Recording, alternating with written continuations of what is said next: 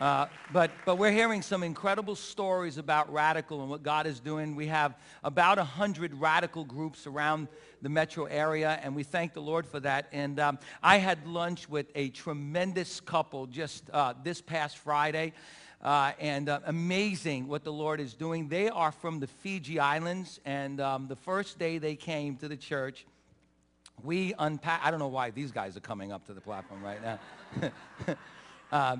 But I get scared when guys like that look and they're coming up to the platform like, security. No, I'm just kidding. But they're from the Fiji Islands, and Filippo travels around the world, and I was so intrigued by his story. But they came to the church about 5-6 weeks ago when we unpackaged the Radical series, and I challenged people to become radical gatherers. And so this family said, hey, we can do that. We're going to open our home, and they live in North Woodmere, and they opened their home to their family and their neighbors, and they happen to live right next door to a Jewish lady. And so Mom, she just took a book, and she went over to the Jewish lady. She said, would you like to come to our Radical group? And the Jewish lady said, I'd love to, and she's been coming ever since. Amen. Glory to God. I think that's so cool.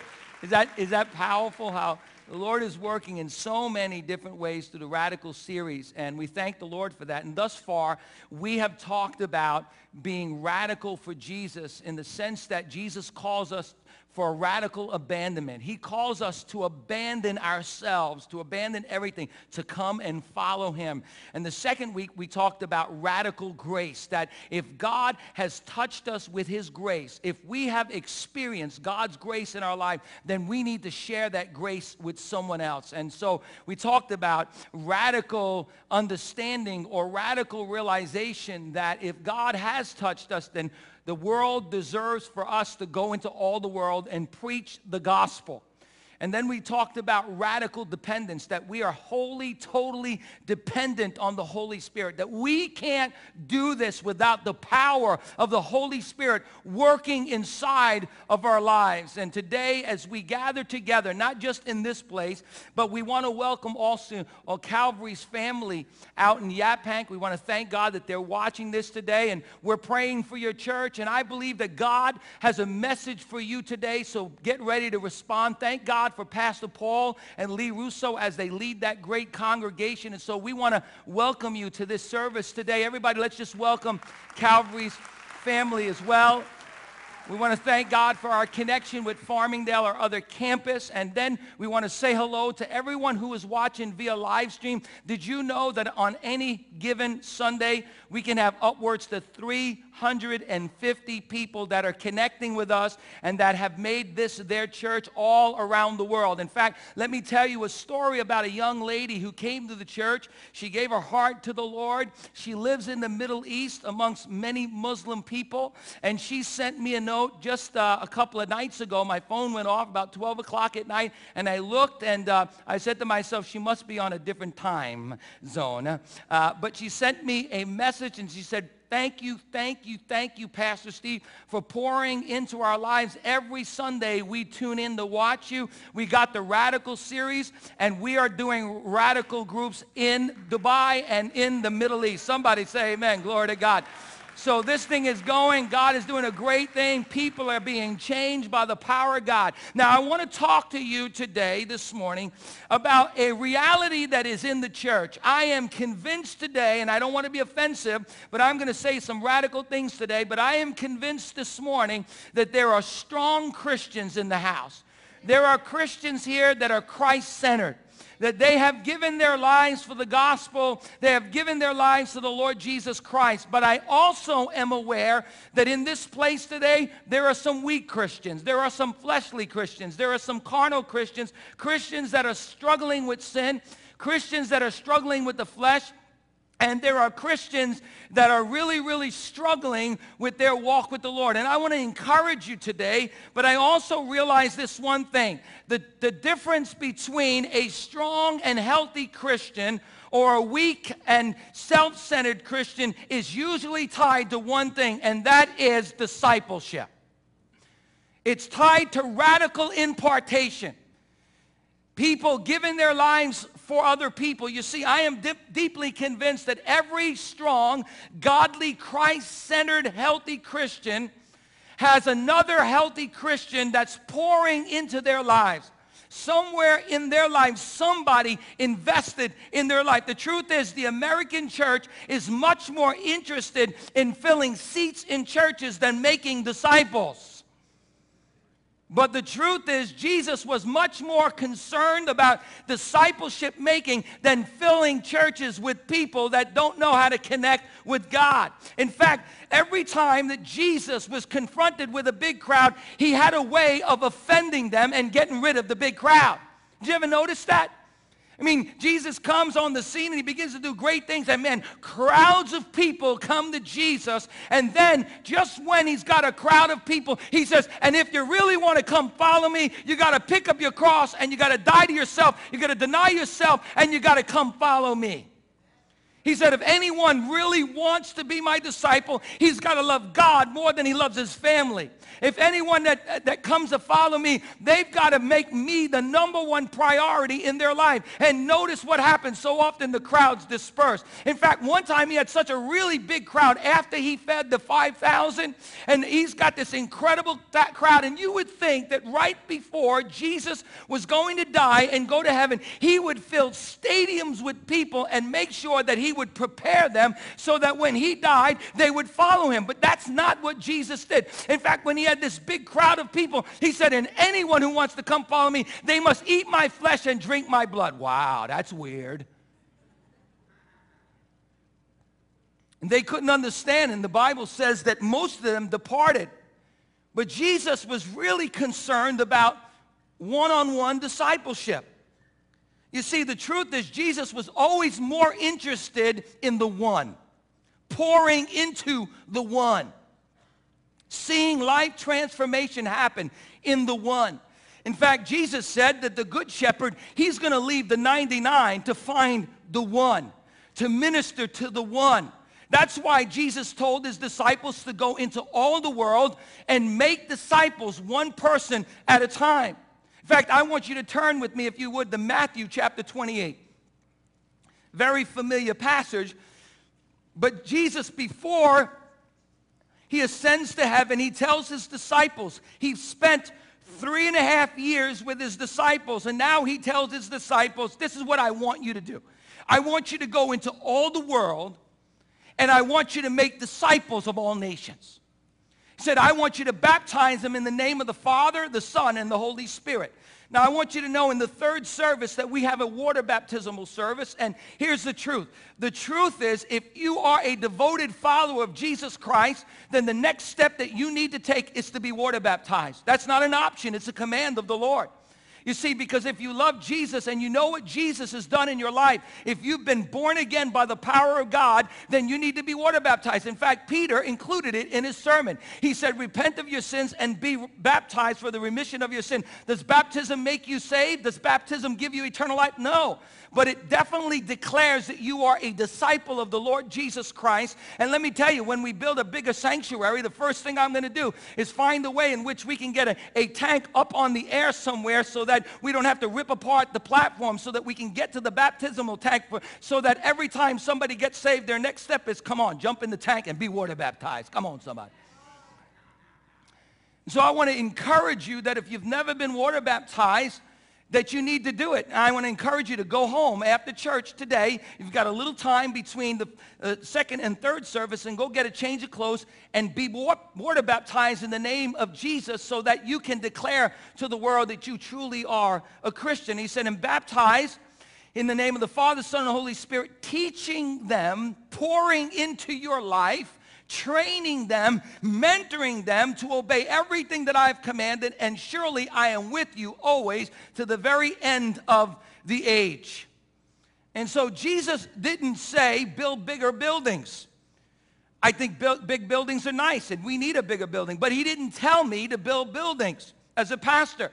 He didn't tell us to fill churches with spectators, preach great sermons. And even though good sermons are important to inspire people, to help people to get on board, and get on track to be a fully devoted follower of Jesus Christ, he didn't tell us to have big Christian concerts. He didn't tell us that we were simply to do church once a week. He didn't tell us to have mass meetings where we simply get people to pray a prayer, although that's important as they start their journey. Jesus said to go into all the world and preach the gospel and make disciples of all nations, baptizing them in the name of the Father, the Son, and the Holy Spirit. Teach them, pour into their life. In other words, what is a true disciple? A disciple is not somebody that just comes to church once a week.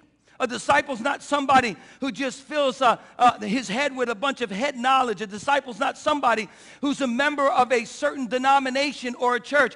Jesus tells us exactly what a disciple is. According to Matthew chapter 28, a disciple is one who obeys the commandments of the Lord. According to Luke chapter 14, verse 27, a disciple is a person who picks up his cross and denies himself and follows Christ on a daily basis. According to John chapter 8, verse 31, a disciple is rooted and planted in his word and continues in that word. According to John 13, the Bible says that a disciple is one who loves his brothers and sisters in Christ. He said, they'll know that you are my disciples by your love for one another. According to John chapter 15, verse 8, a disciple bears much fruit for the glory of God. A disciple bears the fruit of peace in his life, bears the fruit of joy in his life. A disciple bears the fruit of the kingdom of God. He has the fruit of the Spirit. He's in control of his flesh. He understands how to live in victory over his flesh, but he also bears fruit as he goes and gets more people into the kingdom of God. As the Bible says, a wise man or woman, she wins souls for the kingdom of God. And Jesus said, if you really want to be my disciple, then you need to learn how to bear fruit to the glory of my Father that's in heaven. Somebody say amen this morning. In other words, a true disciple is a person that has concrete action. He's got concrete commitment and obedience to Jesus Christ. A person who puts Jesus before themselves and their possessions, even before their family. A Christian or a disciple is a person who's 100% committed to the teachings of Jesus Christ. A person who is growing spiritually. Not somebody who is perfect, but somebody who's on a growth path in their life. They're on track to becoming a fully devoted follower of Jesus Christ. They've got some issues in their life, but they're growing. They've got some hang-ups in their life, but they're growing. They're growing in the grace and in the knowledge of the Lord and Savior, Jesus Christ. A disciple is a person who is in fellowship with other people, serving Jesus and serving other people, and reproducing themselves in others. A disciple of Jesus Christ is a person who is dedicated to sharing Jesus with those that don't know the Lord. You see, Paul the Apostle was really committed to making fully devoted followers of Jesus Christ. In fact, a couple of years ago, we had a long mission statement, and no one could really remember the mission statement because it was so long. And so I got on my knees before the Lord with my staff, and we prayed, and we asked the Lord, Lord, what is it that you really want us to do at Bethlehem Assembly of God? Why? Because a mission statement is measurable, and it helps you to recognize whether or not you're doing what God told you to do. And the mission statement for the church is to reach the lost and equip them to become fully devoted followers of Jesus Christ. Reach lost people. Not shift people from one church to another, but reach lost people and then help them to be equipped to be fully devoted followers of Jesus Christ. So that's our mission statement. I want you to help me out and say it with me. Our mission as a church is to reach lost people and equip them to be fully devoted followers of Jesus Christ. So now everything that we do as a church, we're always measuring it based on our mission statement. Are we really reaching lost people? Are we really reaching unchurched people? Are we really reaching de-churched people? And do we have a track, a discipleship track, whereby people can go from one step to the next step to the next step until they become fully devoted followers of Jesus Christ? Paul had that heart. Listen to Paul's heart as he cries out and he prays for those in Galatians. He says this in Galatians chapter 4, verse 19. My dear children, for whom I am again in the pains of childbirth until Christ is formed in you. Listen what he says. You know, you that are mothers, you know exactly what I'm talking about when we talk about birth pains. And Paul the apostle is a spiritual parent. And his heart, his determination is that he would disciple people so that they could disciple people. But listen to his heart as he cries out. He says to those that are in Galatia, my dear children, I'm your spiritual father. And I am again in the pains of childbirth until Christ is formed in you. Notice what he says in Colossians chapter 1, verse 28. We proclaim him, admonishing and teaching everyone with wisdom, so that we may present everyone perfect in Christ. To this end, he says, I labor, struggling with all my energy, which so powerfully works within me. Listen to me. In the Greek, Paul says, I work really hard at discipling and mentoring and admonishing and teaching everyone that God puts in my path so that I might present them. The word present is to exhibit, to commend, to stand beside, or make a presentation. Listen to me. Wherever you are, if you're watching this via live stream or in the cafe or at Calvary's family, I want to tell you that one day we will stand before God. And God's going to ask us, every one of us, where are your trophies of grace? Where are the people that you poured into their life? And I pray to God that there will be a line of people, and I'll be able to make an exhibit before the Lord and say, God, these are the people that I poured my life into, God, and they poured their life into somebody else. You see, everybody's going to have a show and tell day. Do you remember show and tell in school? This is my daddy, and he's a fireman. Well, one day you're going to have a show and tell. And God's going to say, show me the people that you poured your life into. See, Paul the apostle said, man, I work hard as a parent. He said, I've got birth pains. He said, I am in pain for those that don't know the Lord. He said, I have a passion for those that need to grow in Christ. I see people that are struggling with sin. And he said, it pains my heart. He said, so that I've given myself to this labor of love as I teach and admonish and correct and rebuke and pour my life into these people. So on one day, I might have a show and tell person that I can exhibit before the Lord. And I can present, listen what he says, I can present them perfect in Christ. You know what that word perfect means? Doesn't mean without sin. It doesn't mean that we live a life without struggle, but that word perfect means mature. It means complete, of full age. In other words, Paul says, my job is to pour my life into others, discipling people, mentoring people, so that on one day I can present them before God as mature Christians, fully devoted followers of Jesus Christ. So let me ask you a question. Can you tell me the person who poured their lives into you? See, because here's the truth. The truth is everyone who is a growing Christian, who is a mature Christian, has had somebody in their life that has invested their time in them so that they could grow in their faith.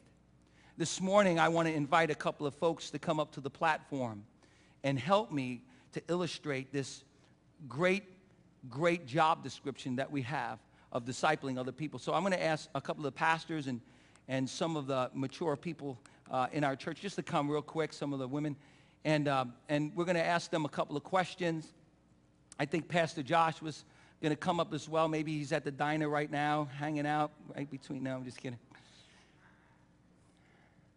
But we're going to ask them some questions because I think that it's really important for us to understand that there are people in our life that have poured into our lives. There are people that have invested in our life. And so I'm going to ask these women, and I thought about them because I see both Leslie and Tori, I see them pouring their lives into other people. In fact, I'm going to call an audible right now. Would you come up here as well? Come and join me. Yeah, come on and join me. Yeah. And Pastor Henry, yeah, you was at the deli. Come on, Pastor Henry, come on up. I'm kidding. Let's give Pastor Henry a big hand. Come on, Pastor Henry. We love you. Come on up. I'm going to call an audible. Just follow my lead on this. You see, everyone has a strong Christian in their life that is poured into their life. Somebody said that every one of us need 3 people in our life. Other than the Father, Son, and Holy Spirit, we need 3 people in our life. What is he doing? I'm sweating. I'm sweating too. Thank you, brother.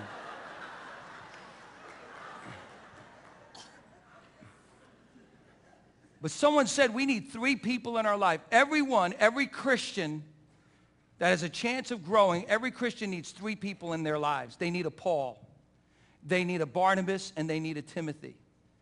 Paul was a mentor, and everyone needs a mentor in their life, someone who's pouring into their life. But we also need a Barnabas, somebody who's going to encourage us, somebody who's going to root us on, somebody who's going to love us and really, really encourage us to be everything that we ought to be in Christ. And then everyone needs a Timothy in their life. And so I'm going to ask these great folks if they would tell us just a few things. Number one, Leslie, tell us who the person was in your life that just really invested in you. Yes? Okay. First of all, I never thought about this ever before until Friday when I had gotten a call about being up here. And I was going to say my closest friend, we got saved the same week. We've been with each other through marriage, family members passing away. But when I really thought about it, the first 10 years of my life, the church that I had been in, that I had actually gotten saved in, we had small groups in homes every single Wednesday from the time that the church had started till I'm sure it's even going on now. And although on Friday nights there was youth group and there was young adult groups, the church felt that when you got saved, and I was 21 years old, everybody needed to be together with all different age groups. And so my friends and I, there were about 2 or 3 of us, we all got saved within a few weeks of each other. We were put in a small group with people who were old enough to be our parents. And so for 10 years, I was always, every single Wednesday night, my age group with these other people, and then after you'd have a Bible study, we'd have Bible study, and then we'd break up and have fellowship because, you know, cake and whatever.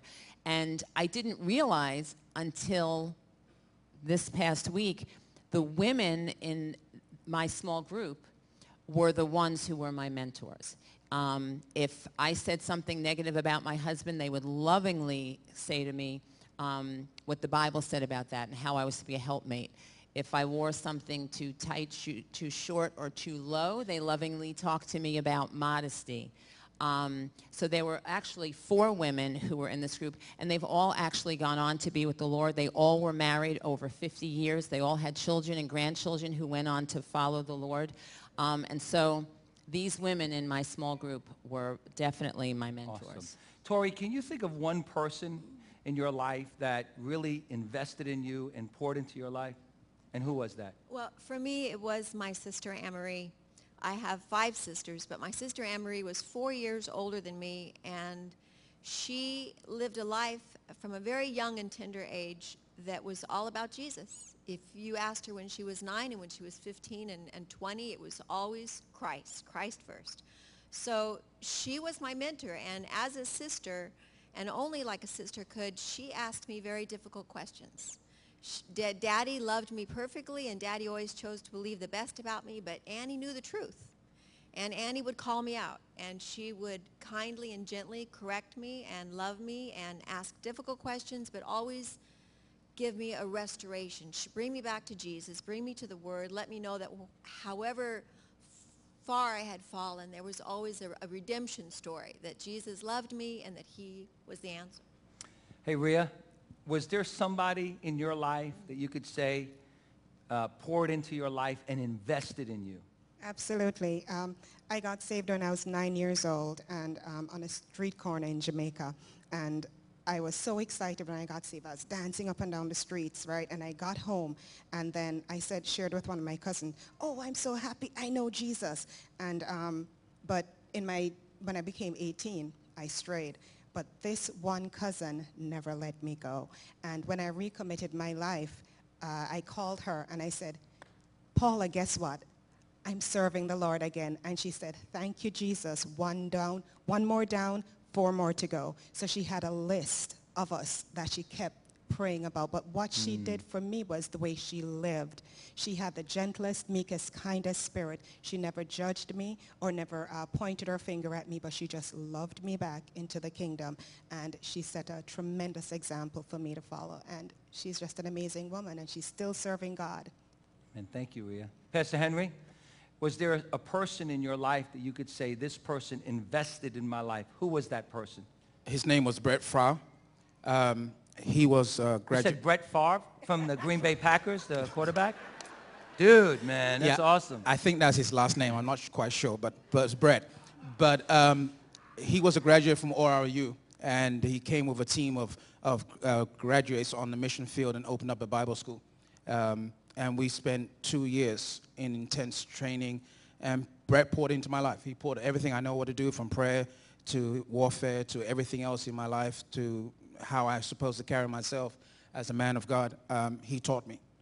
And these folks that were in your life, that poured into your life, could you tell me what were some of the characteristics? I mean, you've said what they did. Some of them encouraged you. Some of them prayed for you. Some of them corrected you when you needed correction. But what were some of the qualities that they had in their life?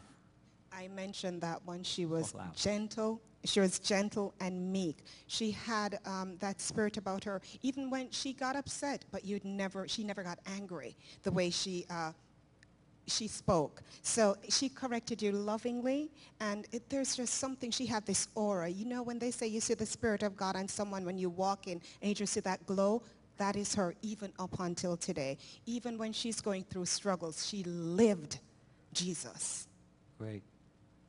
I think it's the same thing with the 4 women that fed into my life. They were women of character. You would see them go through some difficult times. Some of them lost their spouses. One thing they all did was they practiced hospitality. They always had people in their home. They always ministered. And some of them had no money, but we might have homemade pizza. It didn't matter. We'd have lima bean casserole. Whatever they had in their cupboard, they always opened up their home. And what they represented as women of God to their husbands and their children, their character, they didn't have to say anything, just their lives reflected the Lord. All right, now, it sounds like these people were like super saints. I mean, like when they walked into the room, the Holy Ghost was on them. Okay, but were they perfect people? Were they humans, or were they like angels that came down from heaven? They were superhuman people. What were they like? Were they human? Tori? Well, my sisters are super saints, but no, but they were transparent. They were humble. When they fell, when they made mistakes, they were very quick to let people know that Christ had a way to restore them and to revive and to give them hope. They were available. They were. If you go to my sisters' homes now, they always have someone living in their trailer or someone living in the back bedroom. Because they're available, they were transparent, and they loved people. If you love Christ, people are attracted to you because you have something that they need. So, yeah, available and transparent and humble. Is discipleship pouring into other people's life? Is that something people that have that gift do? Or is it for the common person? Pastor Henry, what do you think? I think everyone should be pouring into someone. If you love people, it doesn't matter what degree or what degrees you don't have. It's sometimes just sharing your life with someone. You don't need a degree for that. You don't need to be educated. You don't need to be handsome, beautiful, ugly. I mean, you don't have to be anything to be able to.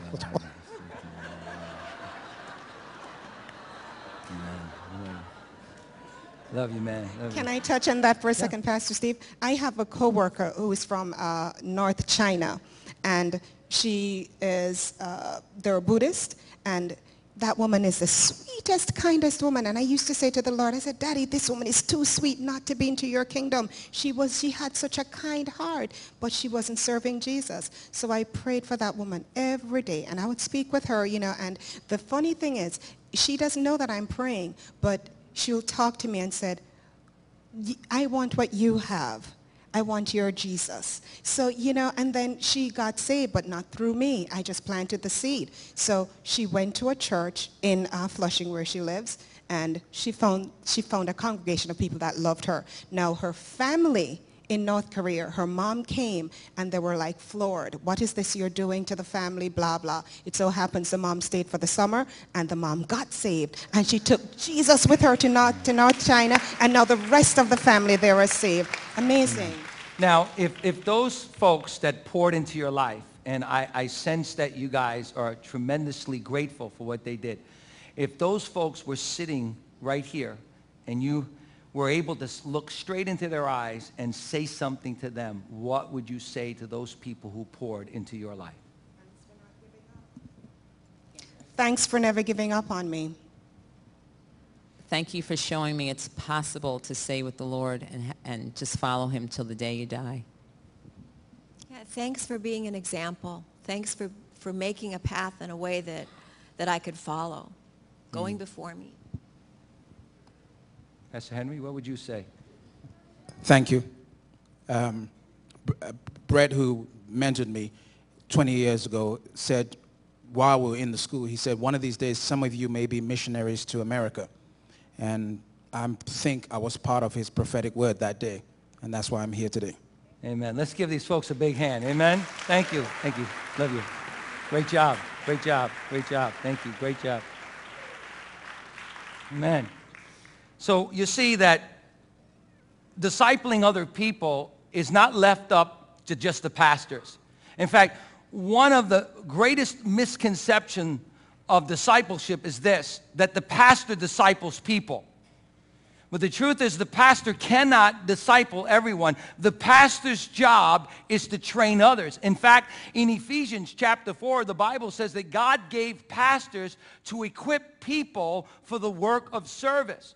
And so we have this misconception that one person, that discipleship is actually left to the people who can speak the best, who can be the greatest organizers in the church. But the truth is, it's not about the pastor, but it's about the pastor actually pouring into the lives of people so that those people can go back to where they are and disciple people. So Jesus calls every believer to disciple another believer. The job of discipleship is really left to all of us. So let me give you a radical statement right here. You ready? Write this down. If you are not spending your time some way, somehow, pouring your life into someone else, if you are not discipling someone else, then you are out of the will of God. Wow. Because your job description, Jesus said to all disciples, go into all the world and make disciples. That's your job description. Your job description is to find somebody, prayerfully ask the Lord to put somebody on your heart so that you can pour your life into them, so that you can reproduce yourself, so that they can know Jesus and be a fully devoted follower of Jesus Christ. Jesus never intended to limit the Great Commission to making disciples of all nations to the most effective communicators, the most brilliant organizers, or the most talented leaders. A pastor is simply called to equip you. And so I want to give you some ways in which you can disciple other people. Number one, you ready? Write this down. You need to be a lifelong learner. You cannot give somebody what you do not have. You can't disciple somebody unless you are yourself being discipled. And that's why we've got the discipleship track at Bethlehem Assembly of God. You see, we learned a long time ago that our job is to help you, to give you the information and to equip you with the knowledge of God's Word so that you can go to your neighbors and you can go to work and you can take this incredible message and you can take this incredible knowledge that you have and give it to somebody else. But until you decide that you're going to be a lifelong disciple yourself and a lifelong learner, you can't give it to somebody else. You cannot give what you do not possess yourself. Number two, discipleship is not left to the professionals. Discipleship is left up to human beings that are flawed people.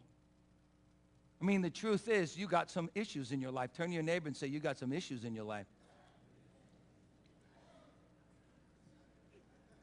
and you've got some hang-ups in your life, and you've got some struggles in your life.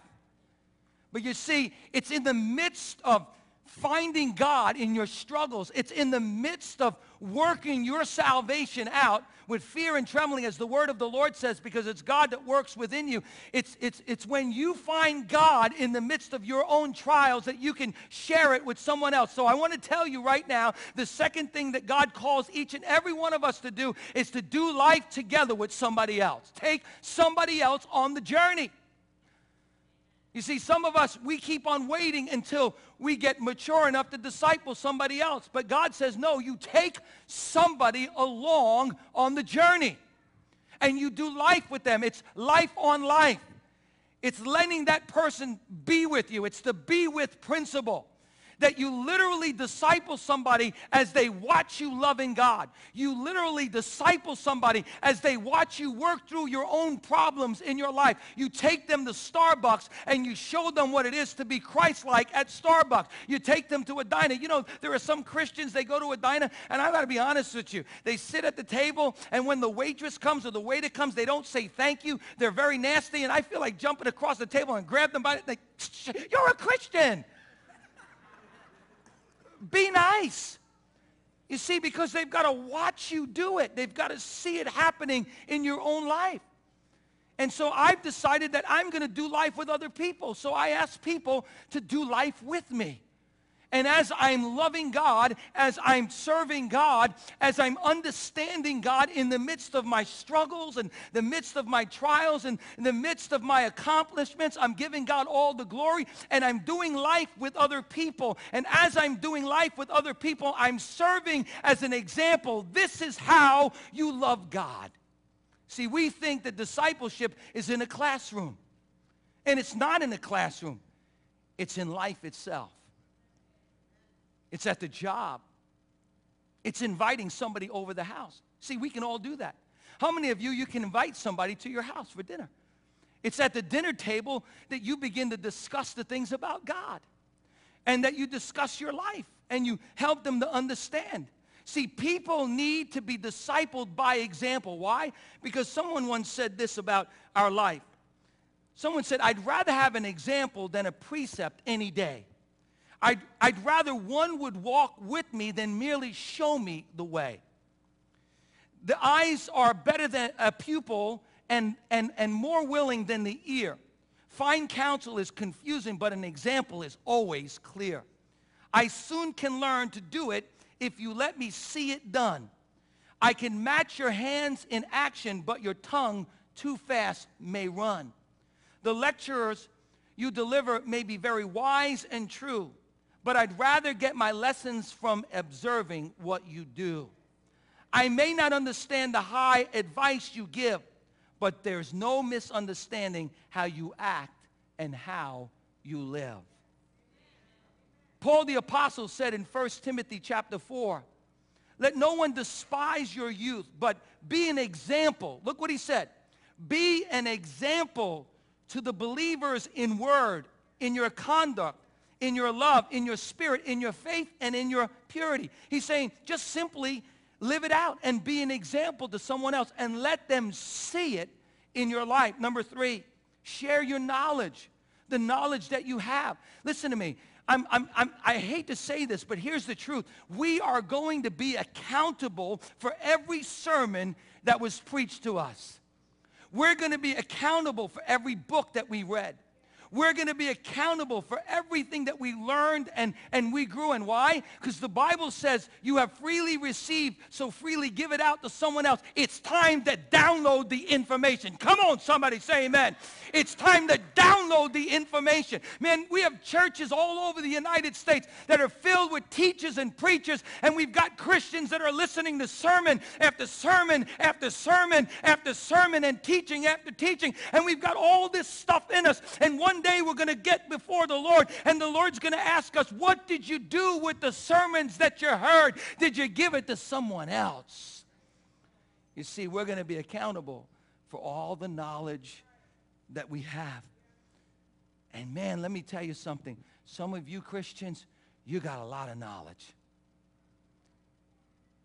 I mean, you know the Word.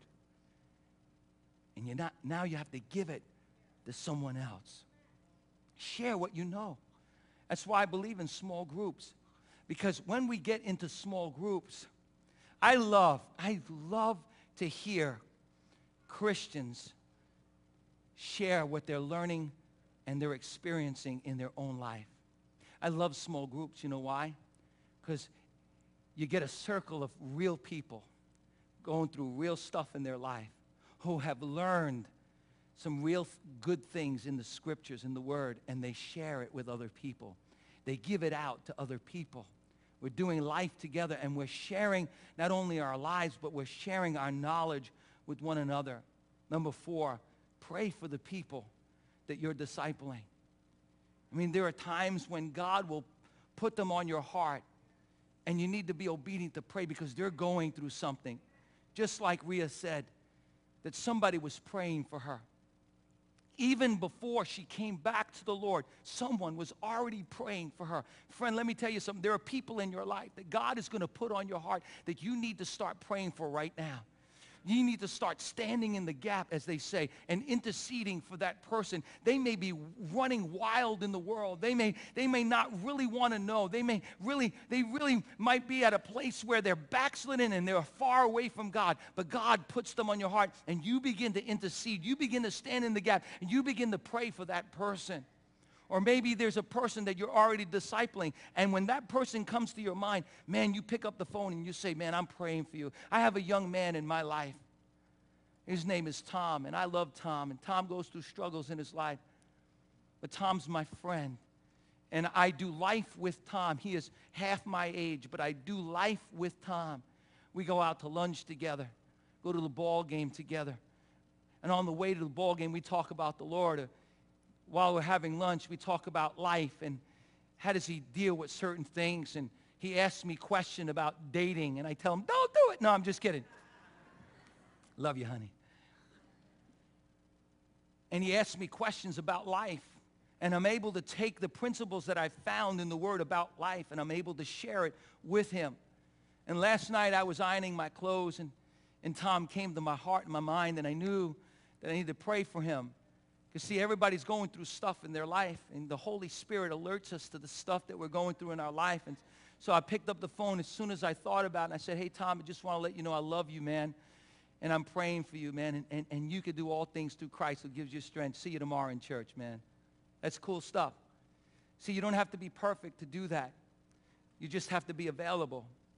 And you need to be open to listening to the Holy Spirit as he speaks to you. Notice what Paul said to the church. He was always praying for someone. Paul was always praying for those that he was discipling. Notice what he says in 2 Timothy chapter 1, verse 3. Paul writes, as without ceasing, I remember you in my prayers night and day. To the Colossians, he wrote this. Listen what he said. He was so passionate about people growing in the Lord. Notice what Paul says. I love this. This is the prayer that you ought to pray. Write this down. 1 Colossians chapter 9, 1 Colossians 1, verse 9 to 11. For this reason, we also, since the day we heard it, do not cease to pray for you, and to ask that you may be filled with the knowledge of his will in all wisdom and spiritual understanding, that you may walk worthy of the Lord, fully pleasing him, being fruitful in every good work and increasing in knowledge, the knowledge of God, strengthened with his mighty power according to his glorious power that works so readily in you. That's a great prayer to pray for people. Notice what Paul says. Paul says, he breaks it down. He says, since I heard that you gave your heart to Jesus, I do not cease praying for you. Every night I pray for you and I ask the Lord, listen what he says, and I ask that you would be filled with knowledge. And I ask that you would be filled with wisdom and spiritual understanding, that you would grow in your understanding, and that you might walk worthy of being a believer, and that you might be fully pleasing to him, and that you might be fruitful in your life. Didn't Jesus say that the will of the Father is that we might be fruitful to the glory of the Father, and that you might be strengthened by the Holy Spirit? And so we're to pray for people. We're also there to challenge people and exhort people. You know, we need to be living in such a way in our life that it would challenge other believers to love God the way we love God. You know, I was a young pastor, and I really didn't know a whole lot of the word at the time. I just loved people. And I'll never forget that God showed me a strong principle. You see, I love God with all my heart, and I got to tell you, I love to pray. And I know that God answers prayer. I know that when I get on my knees and I pray and I seek the face of God and I believe God, God will answer my prayers. And man, I really wanted these young people to learn that principle. I wanted the people that I was discipling, the young men and women in my youth group, to be prayer warriors. And I'd preach about it, and I'd say, you need to pray. You need to pray. And God spoke to me, and he said, don't tell them what they need to do. Show them what they need to do. And I remember we would gather together on a Friday night, and I just cry out to God. I just pray, God, I know that you can do great things, God. And God, I know that you can win the lost, God. And God, you can heal the sick. And little by little, I would watch my teenagers as they were watching me do it. They would start doing the same thing. They were little Steves praying. You know what I'm talking about? As Paul the Apostle says, follow me as I follow Christ. Friend, I want to reproduce myself. I want to be able to say that there are people that look like me because I look like Jesus. Come on, somebody. Say amen. Glory to God. The truth is, there is a mirror in our life. And I know that we want them to be like Jesus. But you see, as we are like Jesus, they in turn will follow us. And they'll look just like Jesus themselves. And so when you look in the mirror, is there anyone in your life that looks like you? Are you reproducing yourself in other people? You see, we need to challenge people. In 1 Thessalonians chapter 2, verse 11, Paul writes, as you know how we exhorted you and charged you, every one of you, as a father does his own children, that you should walk worthy of God who calls you into his own kingdom and glory. Paul wanted the Thessalonians to be their very best for God, and he challenged them. And we need to challenge people. We need to tell them. We need to look at them straight in the face and say, you can do this thing. You can live for God. You see, I'm just a fallible human being, and I'm faulty, and I make mistakes. But you know what? One day at a time, I put my spiritual foot in front of another one, and I can tell you for 30 years, I've been doing this, and you could do the same thing. The Bible says that we need to encourage one another in the Lord. We need to bring comfort to one another. You see, disappointments and failure will come to every believer. And because we're there, we're just there. Here's what I've learned. I learned so often that the be with principle is more powerful than telling somebody something. And you know what? When a Christian is going through a hard time, when they're in the hospital and you show up, man, it shows them the love of Christ. When a Christian's going through a difficult time and you sit on the couch with them and you cry with them, wow, it shows them the love of Christ. See, we need to learn how to encourage. As the Bible says, encourage one another in the Lord. 1 Thessalonians 5:14, Paul calls on believers to comfort the faint-hearted. To comfort someone means to come alongside and speak words of encouragement or counsel to them or console them. The word faint-hearted, listen to me, means small soul. A soul that is shriveling and dying. But you could speak, you could breathe life back into that soul again because you're willing to encourage someone. You see, discipling someone isn't so hard after all. You have to be a lifelong learner. You have to be willing to invest your life in someone else. You have to be willing to do life with that person. Download the knowledge that you have into that other person's life. And you got to be willing to pray, exhort, and encourage the person. Because here's what I've learned. I've learned that one person who decides to win one person to the Lord each year of his life for 30 years and teaches that person to disciple another person for 30 years. And that person teaches another person how to disciple someone for 30 years. In 30 years, listen to me, 8 billion people will come to know Christ as their Savior. If that same group of people does it for 33 years, over 15 billion people, that's not even there's not even 15 billion people on the planet.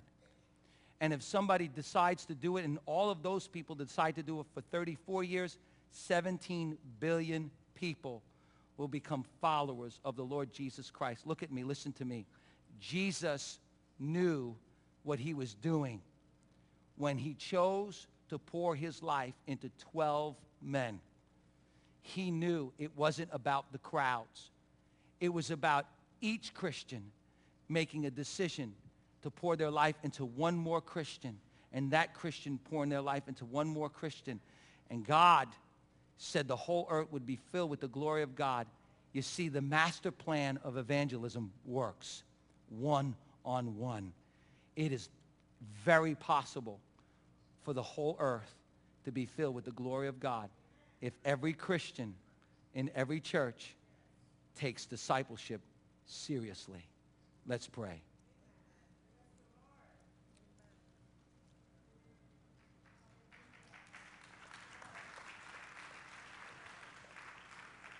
Father, we pray this morning that you would give us a passion to pour our lives into other people, God. That, Lord, there are people all around us, Lord, that they don't need a theologian, they don't need a pastor, they just need a Christian who loves them enough to do life with them, God. And Lord, I pray that you would raise up a mighty army of Christians. An army of Christians, God, who believe with all their heart that in their humanness, just the way they are, God, you want to use them to invest in the lives of other people. So I want to ask you a question this morning. Who are you investing in? Who are you pouring your life into? See, because radical grace creates a radical desire and passion to give what we have received to someone else. You don't have to go to Africa, my friend. You don't have to go to Asia. You don't have to go to the Middle East to make disciples. All you need to do is be aware that there's someone already in your life that God wants you to invest in. And maybe you're here this morning and every head bowed and every eye closed in this place, and you would say, Pastor Steve, I'm not certain that if I died today, I'd go to heaven. And I need Jesus to forgive me of my sins. Pastor Steve, I'm not certain that I have a relationship with God, and I need to have a relationship with God. While every head is bowed and every eye is closed, maybe you're in the cafe. Maybe you're watching this via live stream. Maybe you're in the balcony. Maybe you're at Calvary's family today, and you're sitting in your seat today, and you say, Pastor Steve, I need God in my life. I want you to raise your hand right now and say, Pastor, pray for me. Anybody in this place right here? Just raise your hand. God bless you. God bless you. God bless you. God bless you. I need God. God bless you. I need God in my, God bless you. In the balcony, you say, I need God in my life. I need to get right with Jesus today.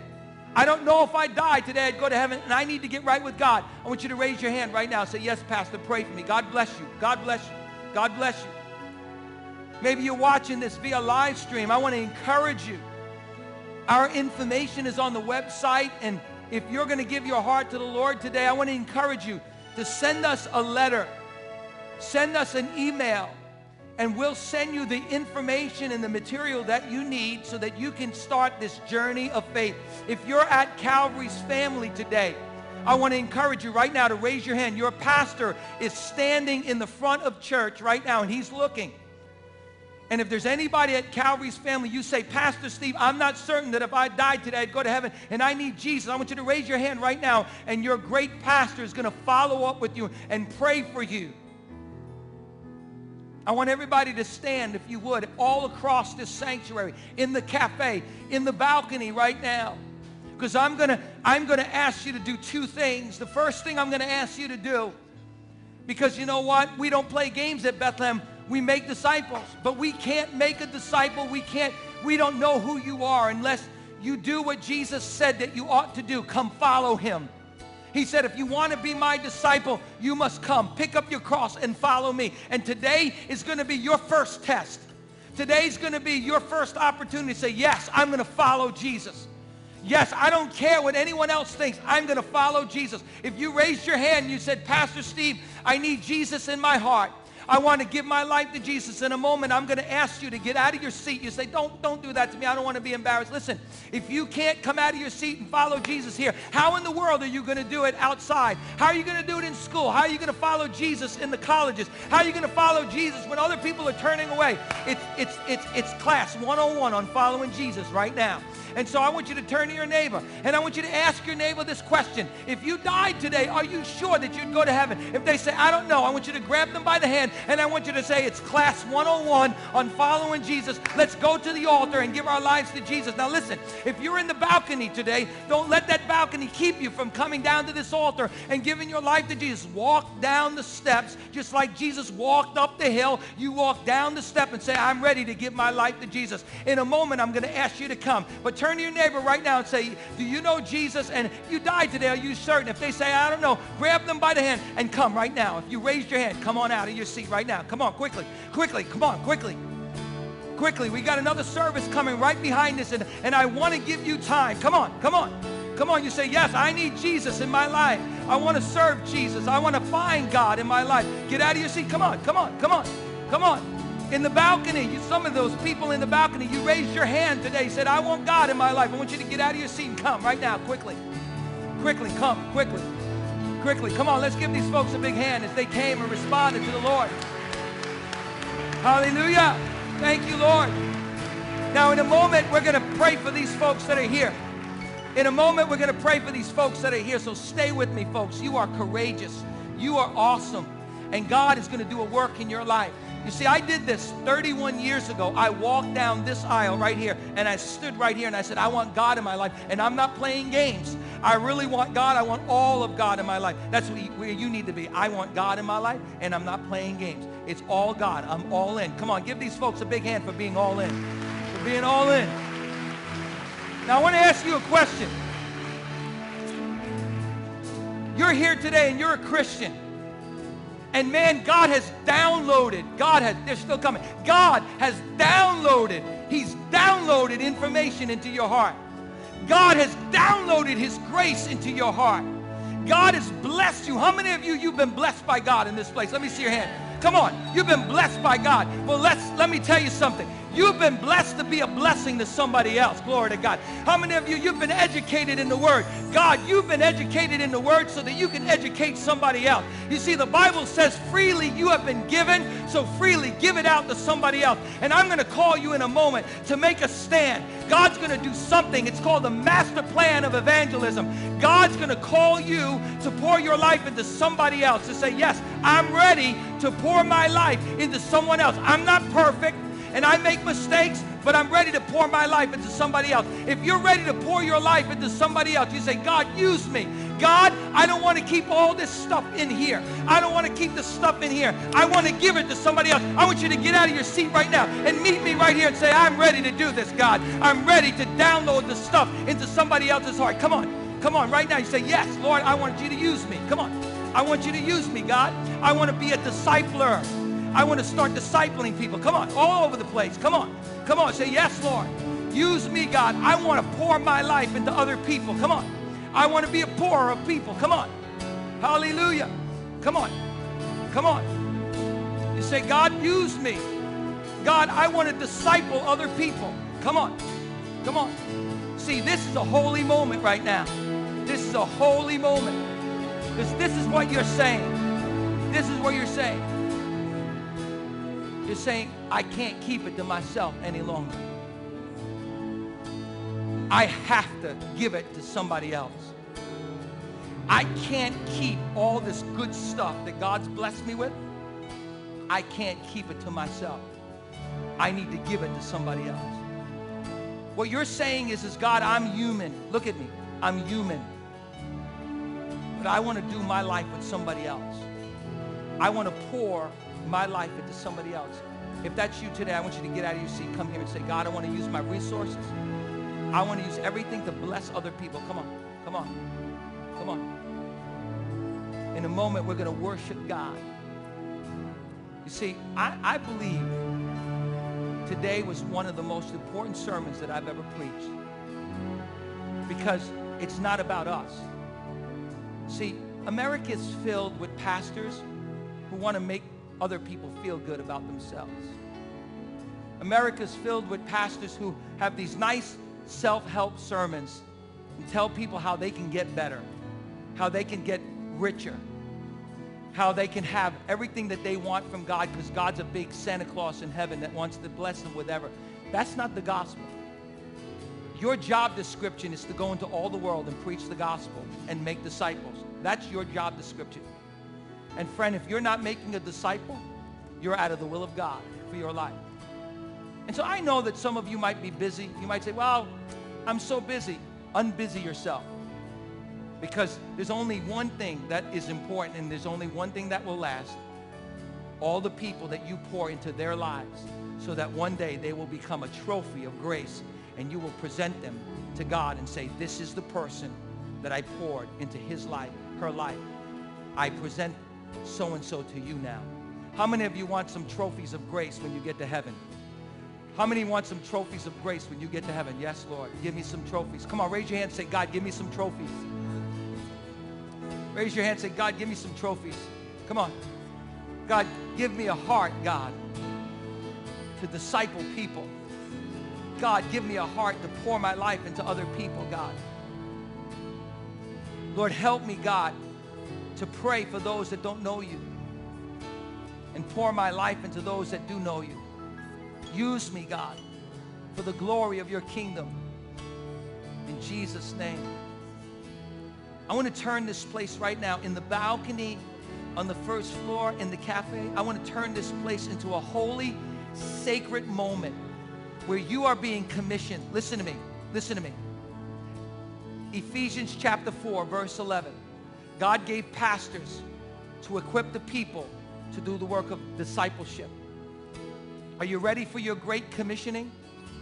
Listen, you don't need a plaque on the wall. You don't need a diploma from a Bible school.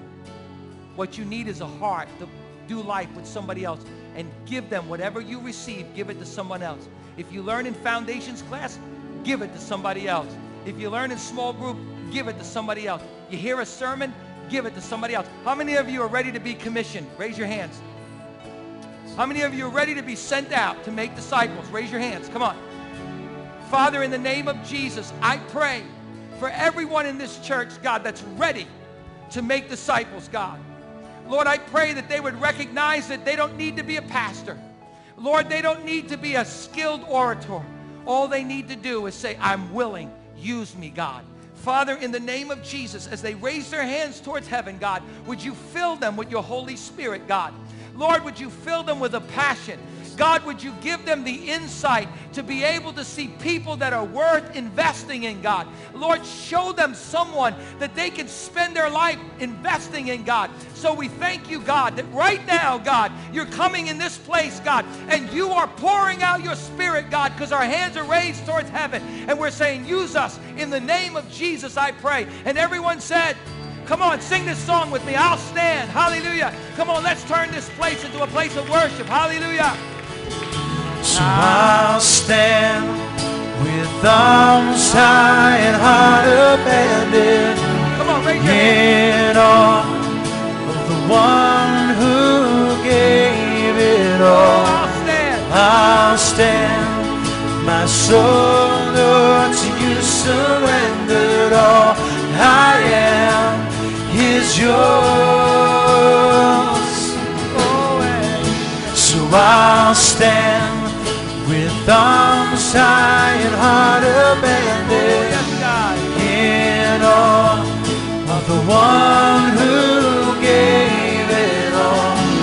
I'll stand, my soul, Lord, to you surrendered all. I am is yours. So I'll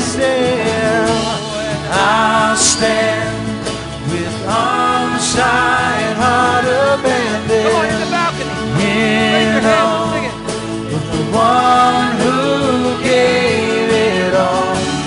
I'll stand, my soul, Lord, to you surrendered all. I am yours. So I'll stand with arms high and heart abandoned in awe of the one who gave it all. Come on. To you surrender. Oh, yes, God. Is yours. So what can I say? Oh, and What can I do but offer this heart? But offer this heart, oh God, completely to you. So what can I say? So what can I say? And what can I do but offer this heart, oh God? come on, raise your hands and sing it in the balcony. I'll stand. Hallelujah. So I'll stand.